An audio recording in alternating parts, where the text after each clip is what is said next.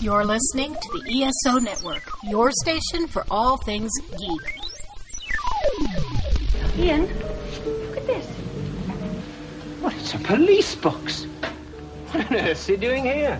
I mean, these things are usually on the street. I feel it. I feel it. You feel it? Faint vibration. It's alive. Earth Station Who, a fun mashup celebrating nearly 50 years of Doctor Who universe. Hold tight. You never know where the TARDIS is going next. You're probably a bit confused right now. I broke the glass. It's all come back to me.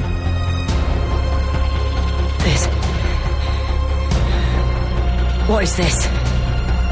That's my ship. What? Let me take it from the top. Hello, I'm the Doctor. I'm a traveller in space and time. And that thing buried down there is called a TARDIS. Time and relative dimension in space. You're gonna love this. Hey there, everyone, and welcome to another episode of the Earth Station Who podcast. That's right, folks. We are back, and we are going to be looking at the Fifth Doctor's era. We haven't actually done the Fifth Doctor in quite some time, and we're actually looking at the end of the Black Guardian saga. We are looking at Enlightenment, and you're going to be basically seeing ships in space. It'll be a lot of fun. And the reason I thought of this one, because they kind of talked on Doctor Who this last season about the Eternals and everything. The guys who were, invading people's sleep and everything. And they kind of tie into this episode. And then also, of course, the Celestial Toy Maker. So it's interesting that, we hadn't talked about this one, and it's an interesting story, and it's going to be a lot of fun to talk about with you guys. And of course, we have our regular crew with us. So of course, let's say a big howdy to Mr. Mike Gordon. Howdy. How are you, my friend? I am peachy keen. And Miss Mary Ogle is back with us also. Hi, everybody. It is great to be here. Ready for the dog days of summer, or as we like to call it, the long wait till Doctor Who? The probably even longer than it was going to be before wait for Doctor Who. Oh, God, yeah. BBC has announced, actually. It's the only news thing we even have close to any new news is that, they're not going to be filming for quite some time. Because of the social distancing they're doing in the UK. So there is no new Doctor Who planned to be filmed even until at least what they're saying late fall at the earliest. And so that means we're probably not going to get new Doctor Who other than the holiday special until probably fall 2021 at the earliest. Yeah, if we're lucky. But they did reveal what the title of the holiday special is. Yes, and they actually got to show the slimmed down new look Dalek for 2021. The diet Dalek. Exactly. What is the title, Mikey? So you put me on the spot. I believe is it you brought it up. Is it Revolution? Yes. Of the Dalek? Is that right? Am I got that right? I think so. Let me look. Because I just thought of it because I saw they actually did an interview. It was three of them. They had Matt, Revolution of the Dalek Christmas special. Yeah, they Jody, Matt, and David all interviewed at the same time via Zoom or streaming, something like that. Mm-hmm. And they talked to him about a number of things. And at the very end, Jodie revealed that she could, she said she was going to do it regardless, but of course that's bunk. She revealed the title of the new one. So, and that is, Revolution, right? It is Revolution of the Daleks, and it's going to be January 1st, 2021. Right. So that's cool. It's Dalek. So the sleeker, new-looking Daleks for the 2020s. It's going to be awesome. That's true. Exactly. So it'll be very interesting. Either that or they just lost a lot of weight because of Corona. It's possible. It was fun seeing the three of them on I think it was IGN.com that they did the interview for, and it was fun seeing them interact. Also, to that end, recently on James Corden's show, he had both David and Jodie on and had them answer questions, and they actually had a make it at home Doctor Who contest. It was awesome. It was awesome. Which was really fun too. I love watching the various actors and actresses that have played the Doctor interact now, because they definitely have a kinship and all get along, and it's great. They have great chemistry together. If we could get a multi-Doctor story again, it would be a blast. Oh, that would be awesome. Very much so. I think it would be awesome. And some of these costumes these people came up with, it was awesome. There was one of them I think one of them was a podcaster. You could tell by his voice and the microphone he was using, but he ended up being the face of Boa. It was you, wasn't it? No. It was not. I would not actually put a plastic pot over my head and say I was the face of Boa and everything. But the one woman who was who did the Cybermen was awesome and everything. She took I think it was a frame from her I think a fan or something like that. Something like that. Like a Dyson fan. And then she put tinfoil in front of her face and with little black eyes on it. And she was wearing a gray sweatshirt. It was cute. And one of their employees, of course, for the show actually said he was an ood and he had spaghetti coming out of his mouth. So it was a lot of fun. Yeah, it was. It was fun. I don't watch. James Corden was probably the one of all the James and Jimmys and all that are doing late night that I watch the least. But I mean, he is British, so he does have an affinity for Doctor Who. Heck, he was on 2 episodes of Doctor Who, right? Oh yeah, yeah. Both in the Matt Smith era. So and oddly enough, Matt was the one he didn't have on his show. He's had Matt on before. Yeah, I know. I'm just in this case, but no, I would say, I know we've talked about, some of the stuff that BBC has put out for lockdown. So nothing official, I don't think, since we last did an episode, but that stuff that came out with those 2 interviews, I definitely recommend people seek out, because it was very entertaining and it's fun just watching those guys interact, even if it is from a Zoom like screen like we all do. Oh, you know what? That's how most interviews are doing it nowadays. Other podcasts who usually have like face-to-face interviews are doing, Zoom or Skype or different ways to talk to the people. Look at something like Mark Maron. He's interviewing people completely over Zoom, and it's like, oh, he's just like us now, Well, the benefit is that now it's easier to do. Look at all the reunion Zoom sessions that we're getting, because it's easier to get all these people together via Zoom than it would be to actually physically get them in a location. So you can have like 3 or 4 doctors, together on a Zoom call, just like you can have, I think they've done Back to the Future reunion and X-Men and Ghostbusters, Ferris Bueller and Ghostbusters, and that's the thing that they're all kind of doing now, because it's a lot easier to do that now, and it's fun. I think it's a lot of fun. I think it's pretty darn awesome. See, not everything about COVID is bad. No, exactly. And if anyone wants to do a reunion on our show, we would be glad to do that for you. Heck, we could even bring back podcasters, hosts of past Earth Station Who. Have an Earth Station Who reunion. You never know what we could do with that. Could be a lot of fun, though. So you never know. But yeah, it's pretty awesome. Our friends at Big Finish announced that David Tennant is doing another Doctor Who adventure on Big Finish, and he's meeting up with River Song. Yay! So we get more River song. Da, da, da, da. No. It's not part of that. It's not part of her series. So we don't hear the River song theme. Please let us not hear the River song music.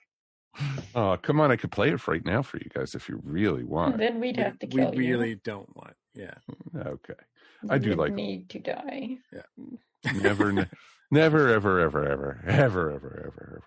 But yeah, it's pretty darn awesome that, they're doing, new Doctor Who stuff with the new series now. And it's pretty awesome that, both Alex Kingston and David Tennant, they had great chemistry in Silence in the Library. Oh, yeah. Absolutely. This is going to be great. That was the beginning of it. Now I think, as far as existing and living actors that have played the Doctor, I think the only one that she will not have interacted with will be 9. And maybe, that would be a big deal, right? Yeah. Chris is going to do some big finish at some point. Well, you hope, but Chris is so damn unpredictable with anything he's going to do. Yeah, I mean, who knows? You just don't know where he's going to go, what he's going to say, what he's going to do. I hate Doctor Who. I hate Doctor Who. Oh, but I'll go to these cons and say hi to the fans. Well, all you'd have to do is, all they should do is just say, it's like, no, I hate Doctor Who. I hate Doctor Who. Oh, I get to work with Alex Kingston. I'm in. Well, that would be very true. Definitely. You just have to have your priorities straight. Exactly. You just have to have the right carrot to dangle. Exactly. And it's an Alex Kingston carrot.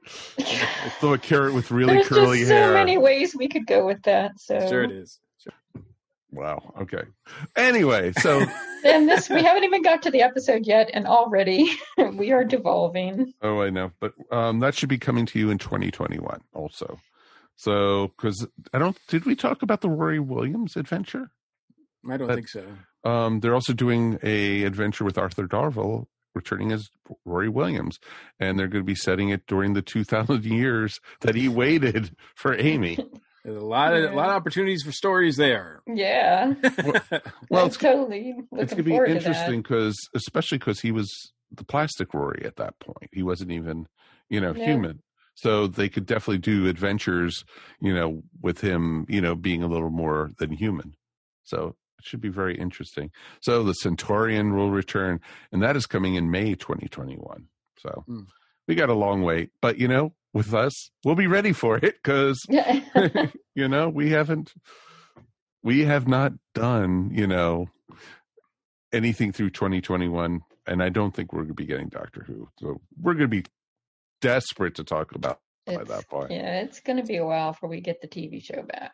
Yeah, exactly. Outside of the the aforementioned holiday special, we probably won't see Doctor Who till 2022. Ooh. Yeah. Well, I won't be surprised. Yeah. No. I doubt we'll have new Doctor Who. Outside of that, maybe another holiday special ish, but the Zoom holiday special. The Zoom holiday special. But either that. Yeah, either I would. That. I think it would be very optimistic to think that we're going to get new Doctor Who before 2021. 2022, sorry. Well, maybe our friends at the Puppet Doctor can, maybe do something. Take up the slack. So just like, in the Wilderness years, prior Wilderness years, when Big Finish steps up and fills the gap, it seems like what they're doing now. Oh, very much so. And I think they're doing a grand job of it. So it's pretty awesome with that. Yeah, they're coming out with new stuff right and left. And, we've still got a lot of Doctor Who that we have not reviewed here. So we're good for a while. Yeah. Didn't you make a list up or something of what we haven't reviewed yet? I have a spreadsheet. Yes, I have a spreadsheet that tracks all such things. Yes. So you went all the way from the beginning and all the way through current and marked what we've reviewed and such? That's correct. Wow, you do have a lot of free time on your hands. Well, so yes, I think I've been working on that, and I think episode 250 will be a good one to talk about some of the things that we've done and go over that. Okay. I think that's totally fair. Coming up, I mean, 250 episodes we're coming up on. That's pretty amazing. Yeah, I can't believe we've been talking to each other for that long about Doctor Who. Well, yeah. I mean, well, Mike, you and I go longer than that. I mean, we've been talking about Doctor Who and reviewing Doctor Who episodes for 10 years, over 10 years almost. Oh, I know. And it's amazing that, you know, it's like Earth Station Who was like birthed out of us talking too much Doctor Who on Earth Station 1. And people were kept on saying, do you mind not talking about Doctor Who all the time? What's wrong with them? Yeah, I know. That was crazy. We shouldn't have catered. No, we didn't. So, and we had met that weird guy, Phantom Troublemaker, you know, a guy who was wearing a wrestling mask all the time. But now he's known as Dave, and he doesn't do that anymore. So it's pretty awesome. But it's pretty cool, and the rest is history. And we've had such a great experience, and we've had a lot of great people on it, and we have Mary as a wonderful co-host. Absolutely, so pretty awesome. I am so happy to be here. Yeah, she's got a lot of catching up to do. She's going to, review with us all the ones that we've, the backlog of ones that we've done without her. Yeah, exactly. She has to go back and talk about each one of the first 100 episodes. That's what her homework will be for episode 250. Right? Exactly. She has to talk about every single episode I wasn't on before. Exactly. So it'll be very interesting to see what people think about it. And, episode 250 is going to be good to talk about that kind of stuff and just reminisce a little bit. I think so. I think it'd be good. So I think we definitely would love to hear from you guys at home. How are you guys doing? Please write us. We got a piece of mail that we'll talk about at the end of the show, but we definitely would love to hear from the rest of you too. So, please write us at earthstationwho@esonetwork.com. Let's take a quick break, and we are going to be back in a moment, and we are going to be talking all about enlightenment. I'm Brittany Vitrino. And I'm Martha Bartlett. We've been nerds since day one, and we love to talk. And now we're your hosts of But First, Let's Talk Nerdy. Come listen if you like anything from comics, anime, video games, sci-fi, and even history. Just sit back, relax, even join us with a drink in hand, because we'll have one in ours too, and come talk nerdy with us every Tuesday. We are now a proud member of the ESO Network, and you can download wherever you like to listen. See you next Tuesday.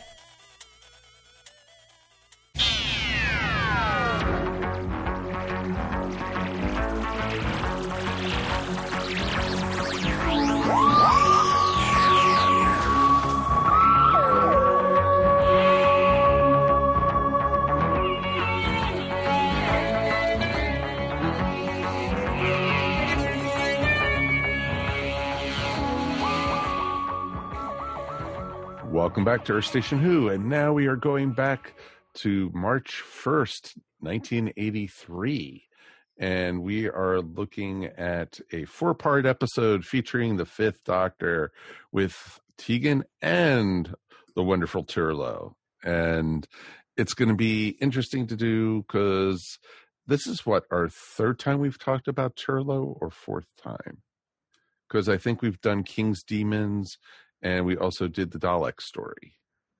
Yes. And then we did, of course, Modern Undead when they introduced him. So yeah, I know I haven't seen a lot of him.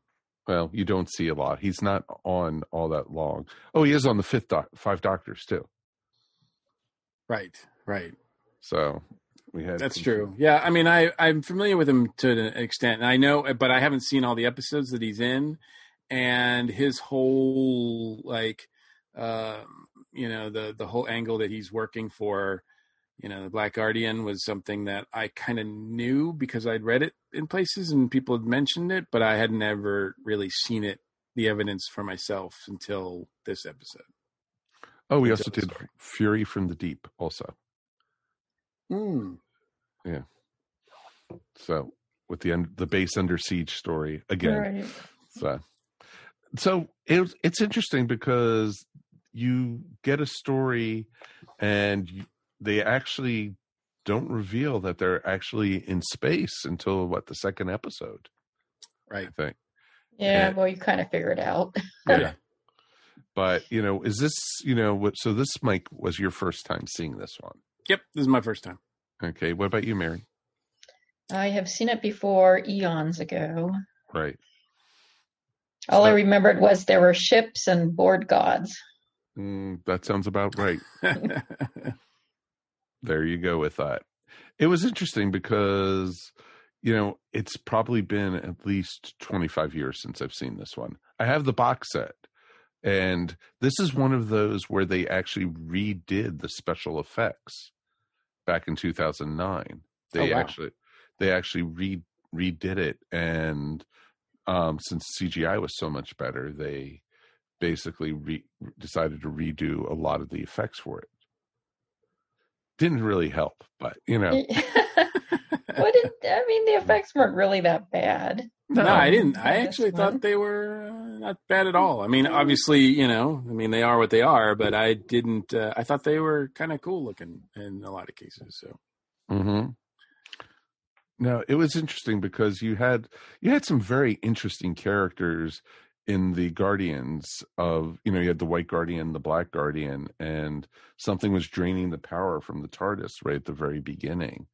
And it was obvious this was, something was building because they had called it a trilogy at the time when it first aired. And so, you had the episode before when Terminus, where Nyssa actually left the series. Not that it was really noticed in some ways. Poor Nyssa. And it's sad because Nyssa was such a great character, and she could have been a great character. Yeah, well, they had the problem of having like too many people in the TARDIS, and they did that with when there were 3 of them. And then they got rid of Adric, and it was like, okay, there's 2, and then it wasn't terribly long after that, I don't think, that Turlough came. So it was like, oh, there's 3 again.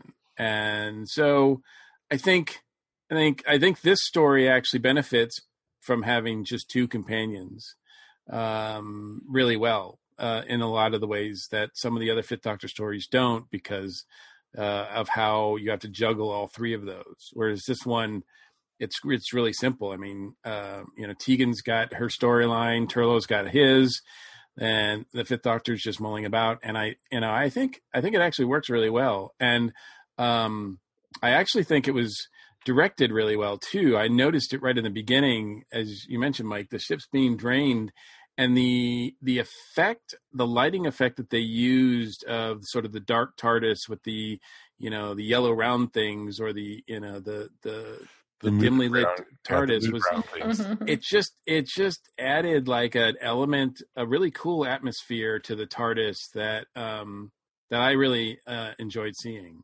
I hate, one of the things about HD now is that when you see these older episodes and you see the TARDIS, the same set that they've been using for, at that point, 20, 30 years, it just looks nasty. Mm-hmm. It looks like, I'm like, why didn't they clean this? Where's housekeeping? Exactly. It just looks, I just look at the round things and they just look like they've got, they're just dirty, and you can just see it like, but with that lighting effect, you got rid of that, and it just looked, I don't know, it looked really cool to me. Kind of much like we see in later desktops of the interior of the TARDIS, I think. Well, exactly. It, with it being mood lighting and everything, it kind of, the look and feel of it, not the console or anything, but just the look of the TARDIS, reminded me somewhat of the 9th and 10th Doctors TARDIS. Yeah, a little that's bit. what. Yeah. Oh yeah. And so it was very interesting, and it would have been great if they could have kept it like that, because it felt more real. It felt more legit instead of something stark white and which they had been done less from like a set. Well, exactly. It felt like an actual ship, like right. That you don't have it. Let's waste all our power on brightening the control room. Well, it probably would have looked a heck of a lot better if it was clean when it was, well lit. So, but yeah, I right away, I was like, oh, this is cool.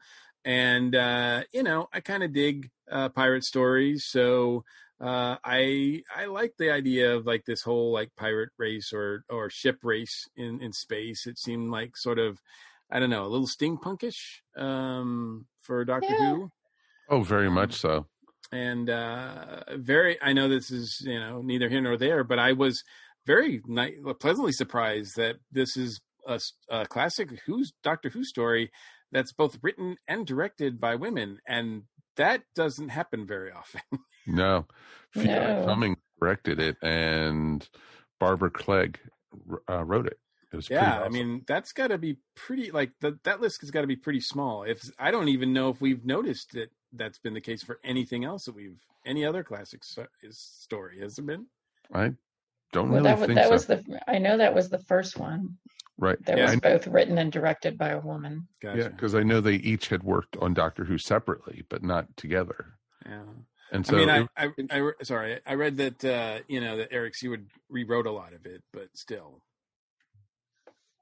Details. Yeah, well, I think Barbara Clegg didn't even know about the black and white Guardian thing until after she'd already submitted her script. Yeah, I think that's true. I think that's not. Yeah, all that stuff is what Seward entered or added to it. But yeah, let me just tell you, having the bad guys and the good guys have birds on their heads was just a brilliant idea.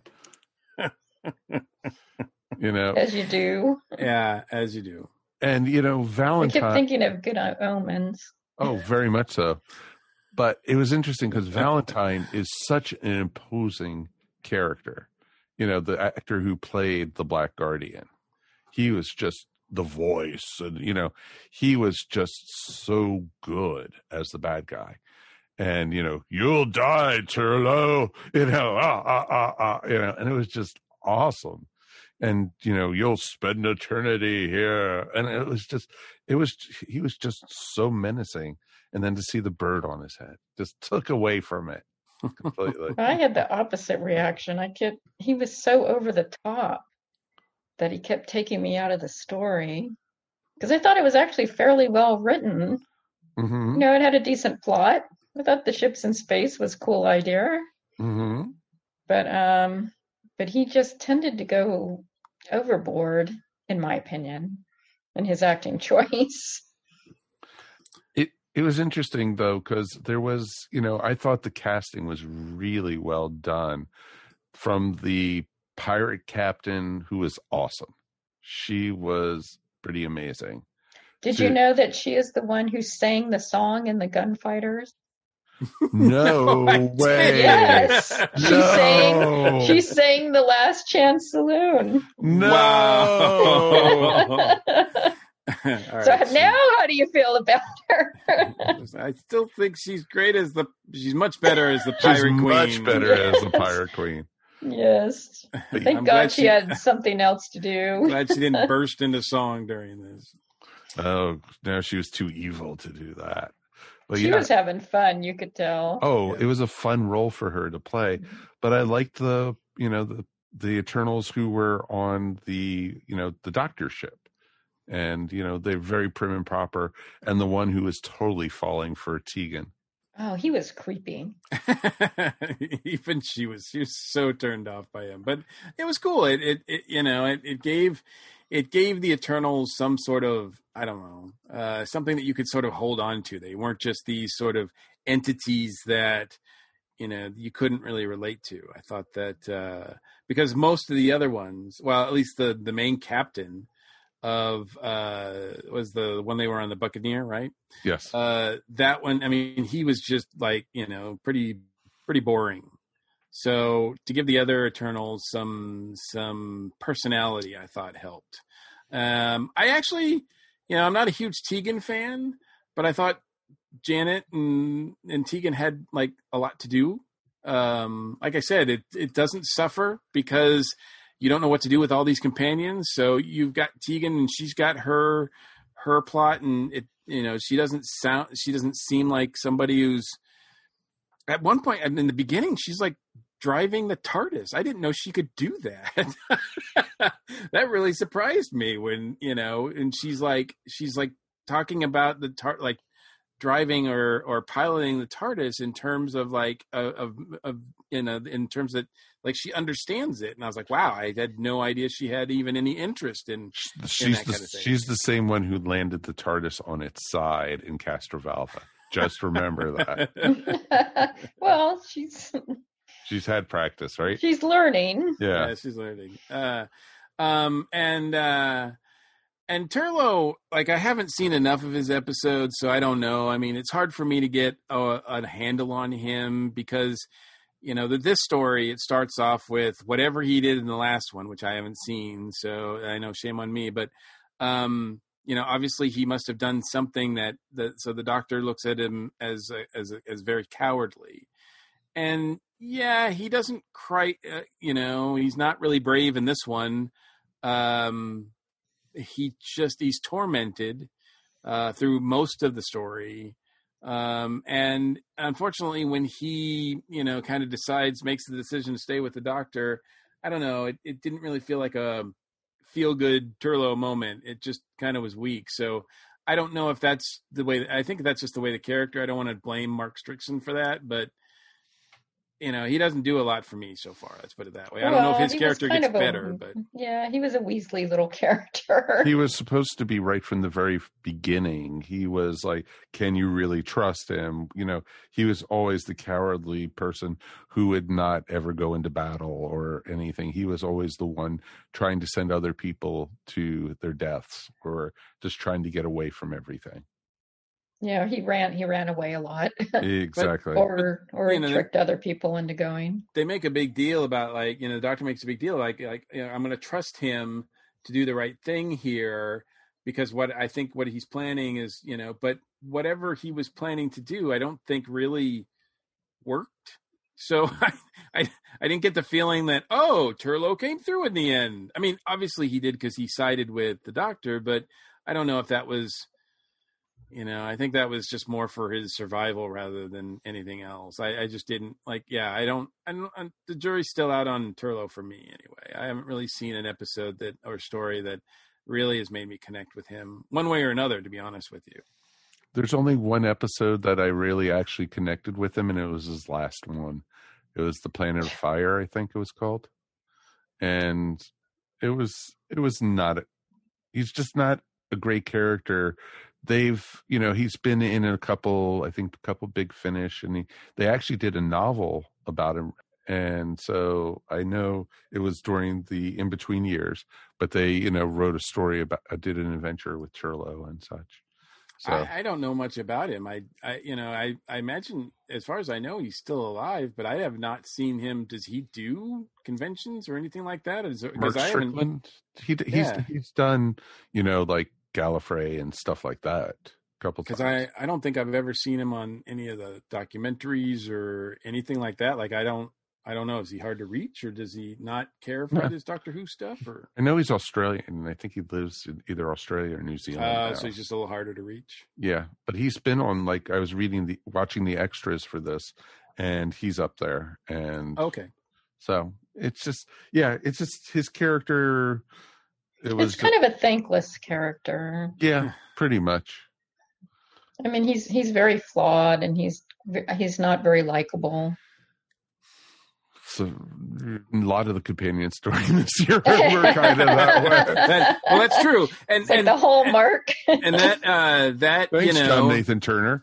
Well, I mean, I think it's, you know, anybody who's listened to us knows that you know, this is not my favorite era. The John Nathan Turner era is not my favorite time period to watch these stories. But I will say, you know, recently I got a chance to, I was invited to be on Watchathon with Rassilon over there on the ESO network. And we reviewed The Visitation, which is a Fifth Doctor story, which I actually liked as well. And this one I going in thinking, oh, this is, you know, the Fifth Doctor. I don't think I'm going to, and I actually quite liked it. So, I'm actually, I don't know if I'm just becoming gentler in my criticisms with this era, or or if I, I'm beginning to see that, it's not all bad, but, tonight we will have a kinder and gentler Mike Gordon. Cause like I said, I'm not a big Tegan fan. Usually she annoys me. And I think my favorite story of hers is her last one. But then again, I haven't seen a lot of these. So, right. I thought she was really pretty good in this one, actually. And she spends most of the time fighting off whatever that the Eternal creepy that's guy. Like the creepy Eternal Mariner. guy.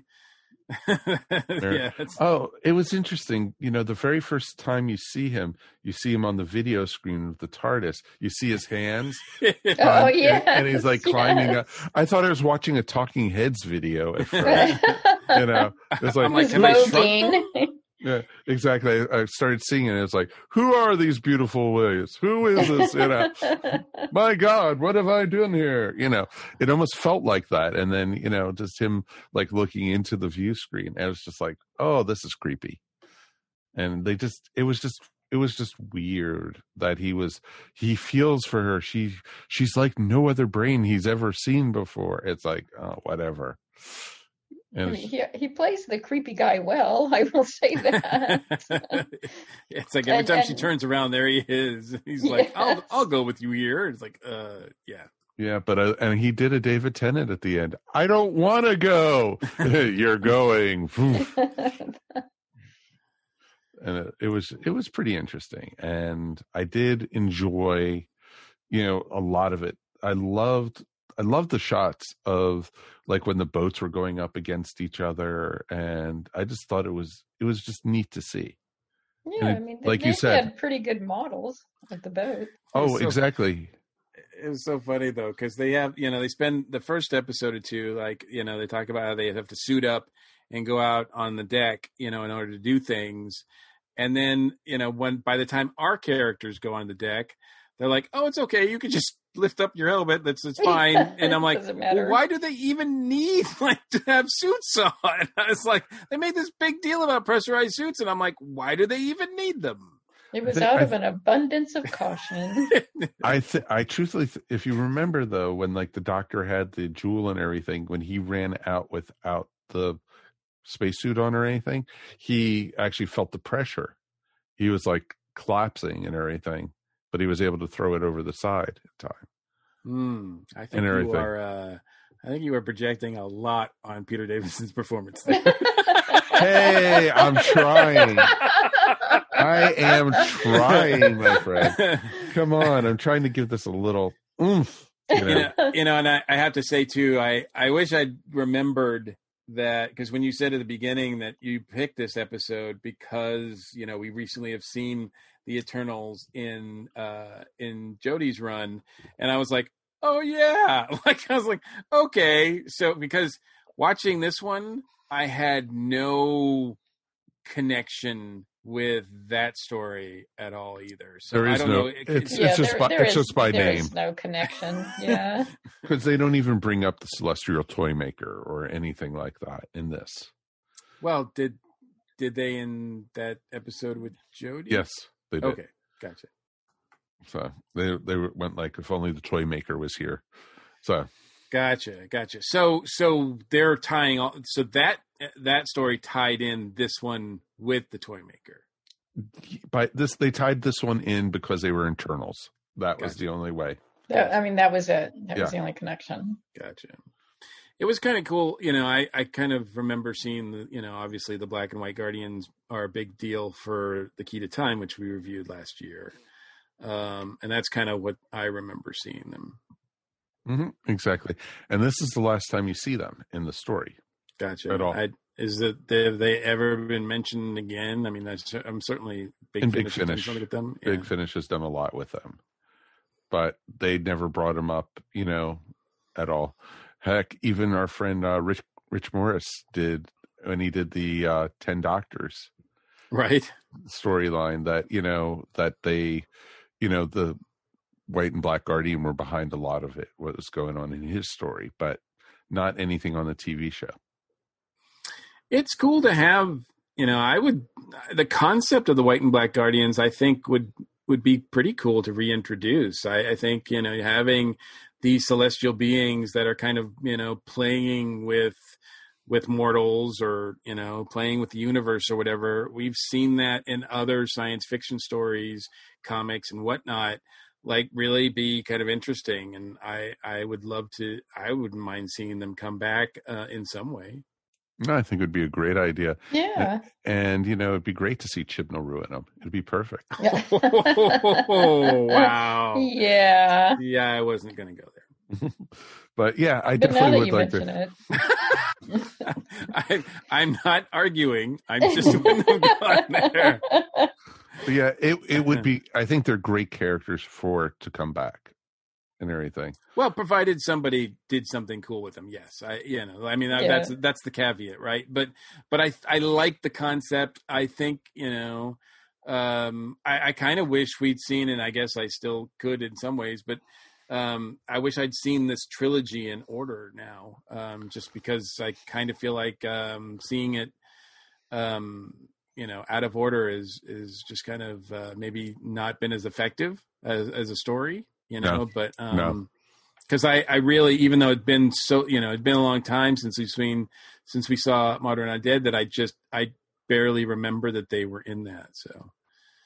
So this was this to me was the White versus Black Guardian story for me. And, it was, I don't know how, it's kind of a shame that at the end that the whole thing with the Eternals and the Enlightenment and all that kind of stuff kind of just ends. It just sort of like kind of gets co-opted by the White and Black Guardians. It would have been interesting to see how that would have played out without them. Mm-hmm. Well, truthfully, you never really even see what happens to the pirate and her crew. You just see the Doctor and Turlough come back. Oh, we took care of them. Well, you do see two figures floating into space. Yeah, I mean, the implication is that they get thrown overboard. Yeah. But they're fine. They're Eternals, so they'll be fine. Yeah, they're just going to bounce back. They're just going to disappear into the Eternal net. Exactly, or we'll see them in a Marvel movie very soon. Right. No, those not those Eternals. Okay, just making sure. That's how they're bringing the Doctor into the Marvel universe. It'd be awesome. It's been one long game plan all along. MCU since the 70s. But yeah, it was interesting. And was it fun to rewatch? Yes, it was. And I think, the characters, especially the Doctor and his companions, were great. And I didn't think, it was, they were very sexist, of course, to Tegan. You stay here. We'll go take the adventure. Don't leave the TARDIS. And of course she leaves the TARDIS, she, you don't go over to this party. I'm going to go. No, Doctor. And she actually stood her ground, and she looked great in that dress. The dress to go to the ball.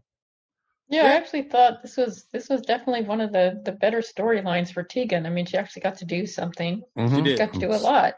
Yeah, she got to stand there frozen for half an episode. It was awesome.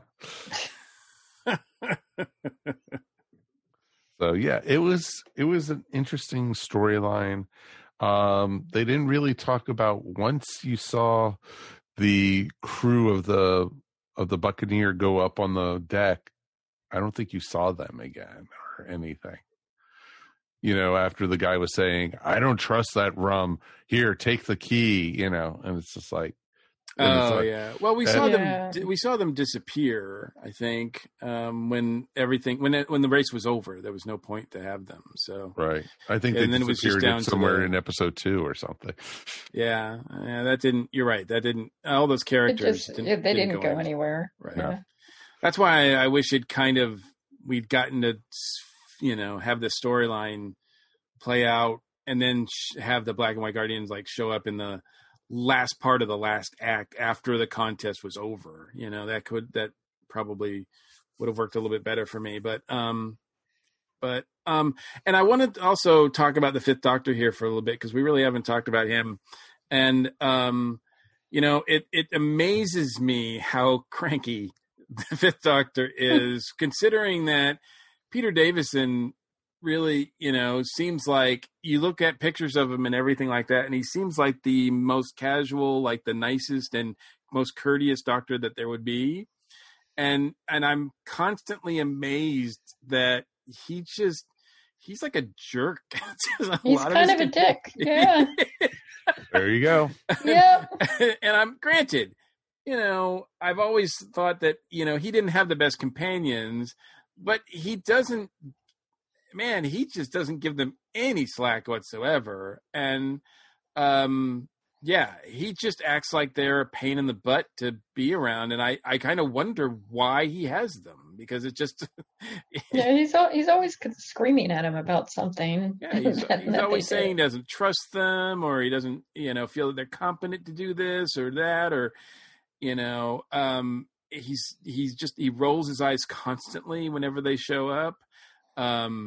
It just doesn't feel like there's a connection with him and his companions whatsoever. And I don't know. I mean, I know Hartnell's Doctor gets the rep for being the crankiest Doctor, but I don't know. And the more I see the Fifth Doctor, I'm like, he might be worse.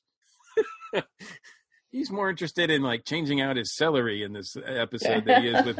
Well, it did need to be changed. Yeah, it was looking pretty sad.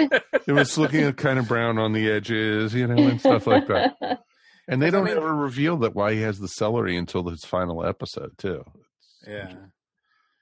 Turlough goes overboard and he doesn't even care. Like, it seems like Turlough's going to die.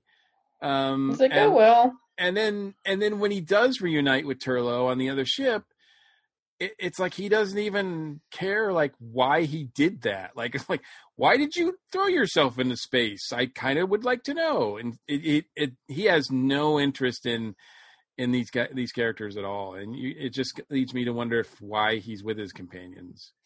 Well, exactly. Turlough basically tried to commit suicide in this. Oh yeah, that's exactly what happened. Well, that's like the way he reacts when Adric dies. He's like, oh well, we'll just have to move on. Exactly. I'm constantly amazed by his treatment of his companions. So he seems to treat his enemies and other supporting characters better than he treats his own companions. Mm-hmm. Exactly. And it's just like, Peter. Hey, that's kind of the way he treated his interviewers too when we met him in person. Just saying, but but it was very interesting to see. Did you guys enjoy this? It didn't feel like it lagged at all in the storyline, and it was fun to watch. It was entertaining. Mm-hmm. I enjoyed this. It's weird because, like you said, Mike, there's not a lot of story here, and it doesn't really drag. Like it was over with before I knew it, and I was kind of surprised because there's not a lot of story, and it didn't feel padded. So good for them. Mm-hmm. Exactly. So definitely interested to hear what folks at home thought about this one. Any final thoughts before we go ahead and rate this? Talking about padding. I as Mara pointed out at the beginning, I don't know how enlightened I feel after this, but yeah. Well, exactly.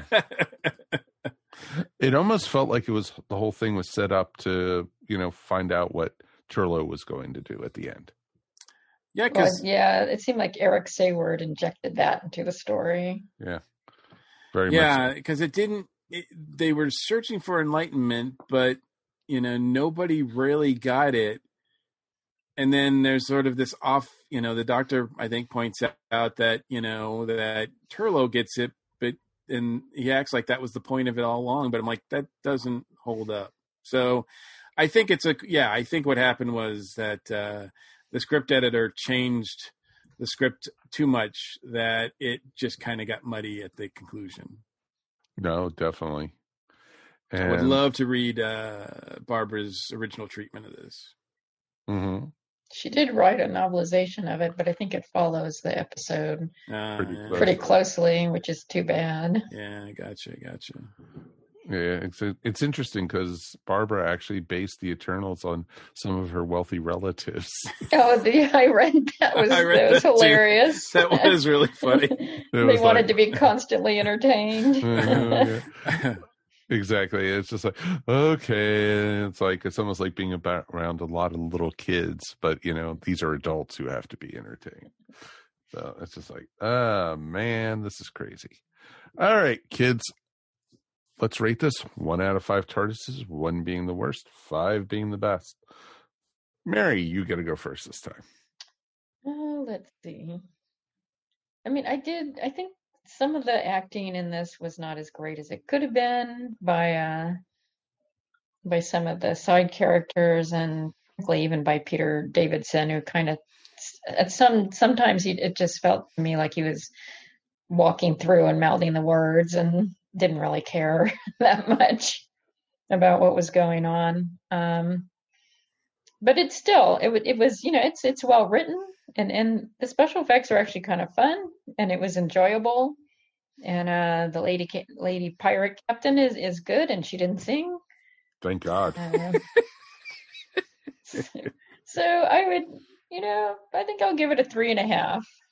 Okay, that's fair. Mikey.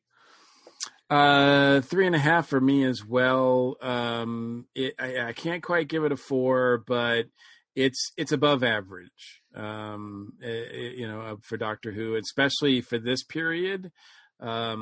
Where it's like I feel like I'm like, whenever we do one of these stories during the John Nathan Turner era, I'm like driving through a minefield. I feel like it's just gonna one's gonna blow up and I'm gonna be like, ugh.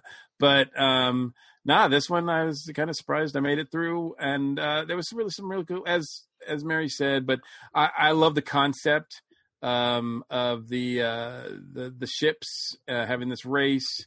The Eternals were kind of cool, and I like the concept of the White and Black Guardians. The companions, I think, were more impressive than the Doctor in this one. I agree with Mary on that too. So, I don't think this is not one that I would just throw at someone and say, "You've never watched Doctor Who before? Take a look at this." Then they never watch it again. Yeah. I don't think they would never watch it again, but it just wouldn't be the best foot forward. Let's put it that way. Well, totally understand. Damn, I hate agreeing with you guys. Damn. Because no, it's not a subpar episode by any means. So it's above a 3, but it's not quite a 4. Right. So yeah, 3.5. We're all gonna have to agree on this one. Damn it. So, I wonder if somebody at home could go back and listen to all our old episodes and tell us what we rated for each episode. There's the homework for 250. Exactly. Come on, for episode 250. Let us know what our rating system was for everything. For everything, we definitely would love to hear, and also find out who was on each show. Mike can give you that off the spreadsheet. So. Yeah, I can tell you who the guests were, but I don't have the ratings on my spreadsheet. So that means you just have to listen to the last 5 minutes of each episode. Yep. Go back and listen to every single one. Exactly. Starting with episode 1. Yeah. I don't even know if those are available, are they? Somewhere. Probably on my... Somewhere. I think, actually, you might be able to find it on the ESO Network website and everything. And I'm going to be the first one to mention this. By the end of the year, there will be an Earth Station Who website completely dedicated to Earth Station Who. I just have to find the time to do that. Well, it only took us 10 years to get one for Earth Station 1. So exactly. So there you go. You're still on schedule. You're still ahead of the game. Yeah, you are. I am, but I only have 70 episodes of the 500 up there. So I still got a lot of work to do on that too. But with that being said, we definitely would love to hear from you guys at home. Please write us at earthstationwho@esonetwork.com. We also did get a piece of email, and our friend Bill Lamond actually wrote us again, and he is talking about his 12 favorite Doctor Who episodes of the last decade. And he said, "Hi, Whovians. First, thank you for pronouncing my last name so carefully. I realize my family is asking everyone to do something that doesn't make as much sense. It really looks like lemon, but with a D at the end. Again, we say it's so that it rhymes with and meters with the pond. So it's Lamond. Yeah, like I've been saying. All right, I got it right. Finally, I got a last name right. Take the win. Mark it on the calendar, June 30th, 2020. I listened again to your most recent episode at home this time. This allowed me more attention, and it's always easier for me to pause when I know I have to do something distracting. I like all your choices for favorites. There was something going to work out no matter what, because I have a difficult time picking out my favorites. For health reasons, I strongly seek out comedy, so the 11th Hour with Matt Smith is a favorite. I haven't thought of better episodes for introducing someone to Doctor Who for the first time. I'd love to hear your suggestions. Okay, we could do that. Any thoughts, guys? What we do? Well, we always tell people, if you're going to watch the new series, we always recommend Rose as a good starting point. I would recommend starting with a certain Doctor. Like Right. Usually the start of a Doctor is the start of a kind of a brand new chapter in the Doctor Who franchise. So if you can start with the first episode of a given Doctor. And that's what was so great about 11th Hour is it was almost like a fresh start completely for the series. It really was. Yeah. I mean, that's new one of the Doctor, best new companions, new first Doctor showrunners. episodes. Yeah. Yeah. Exactly. Whereas, like David Tennant's first one, it's, he's crashing the TARDIS He's from his asleep through half of it. and he sleeps through it. Yeah. And then, with the 12th Doctor, he doesn't know who he is half the time in it and everything. And so, and you have Madame Vastra, Jenny, and Strax chasing after him through London. And whatever that companion's name, who we're not mentioning, Clara. So it's okay. But that one you had to that one actually kind of predicated on you knowing a little bit more about the previous Doctor to really enhance that one, I think. So that didn't feel like as fresh of a start. But, you have to start somewhere. You even had to have the 11th Doctor in that episode calling Clara to, tell him to give him the guy a chance. Yeah, that was weird. That was weird. And then Jodie's first episode, it's awesome because that's also almost like a brand new start. And it was fun, but you had that guy with the tooth face, Tim Shaw. Yes, he showed up again. Yes. Yep. So spoilers. So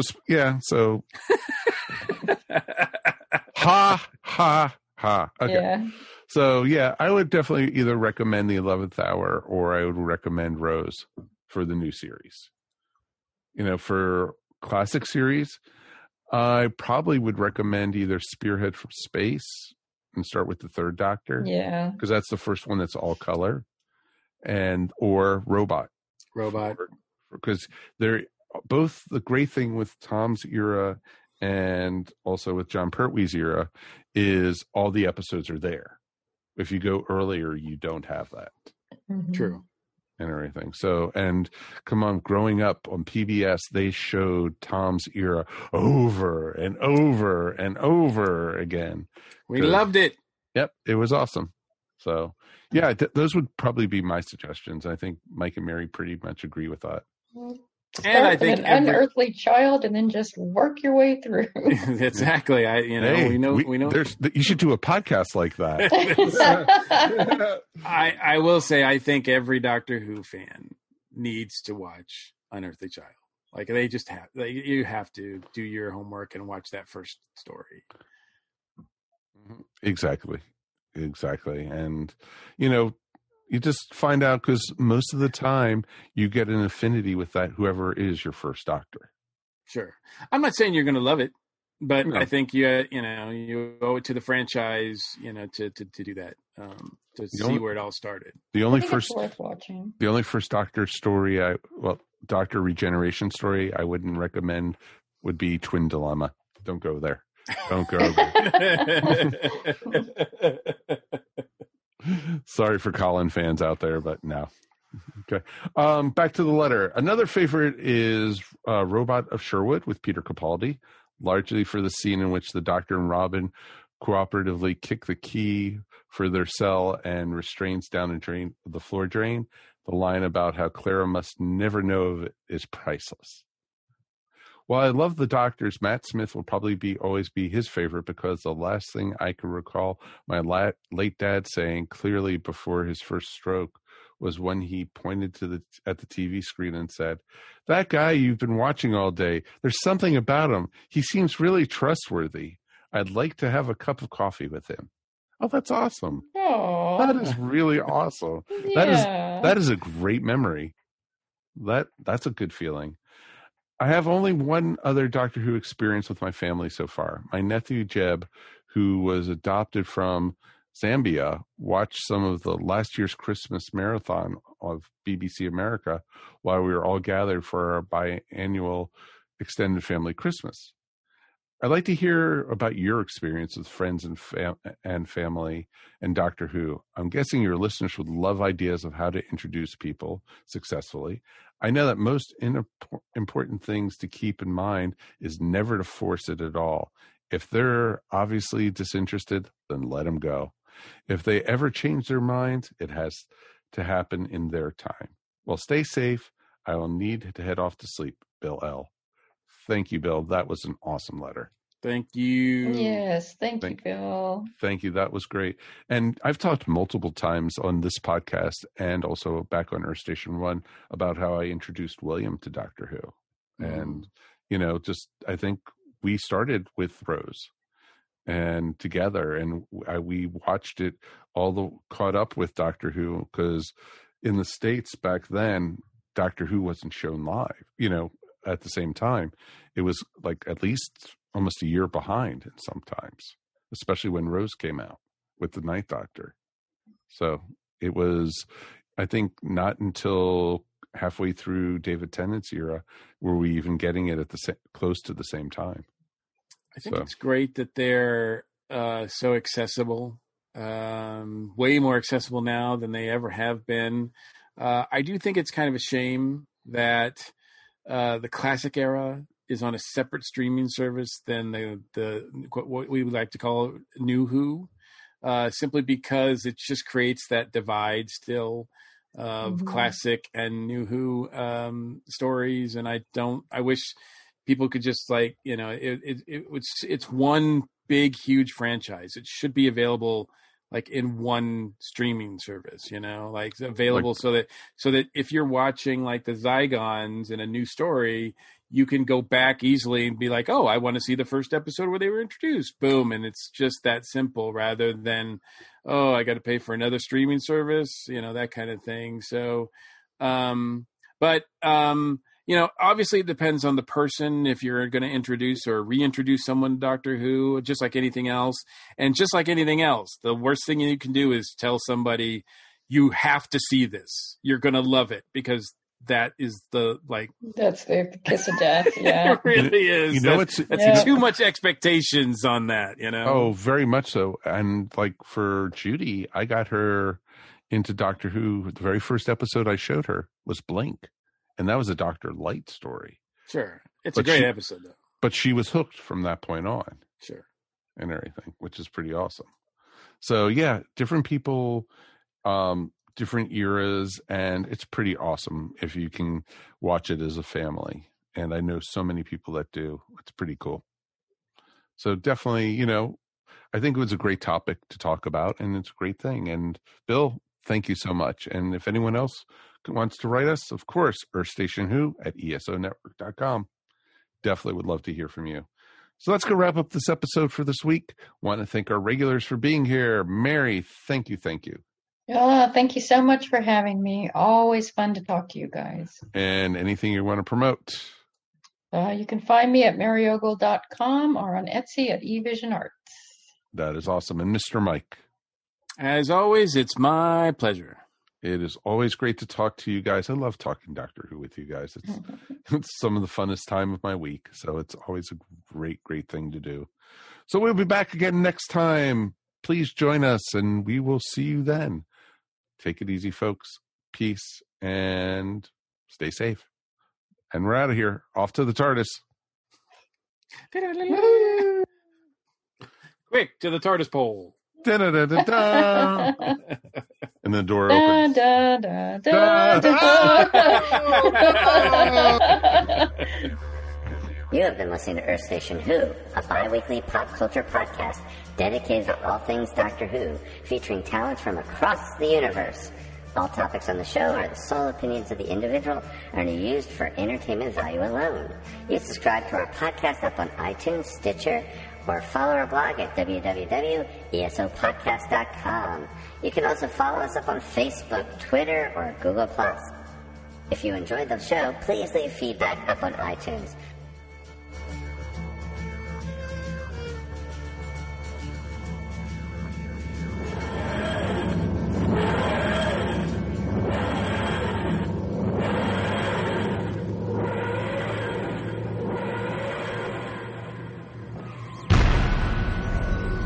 This has been a broadcast of the ESO Network. Be part of the crew and help support our shows by donating to our ESO Patreon or by shopping through Amazon.com or the TeePublic store, which can all be found at www.esonetwork.com.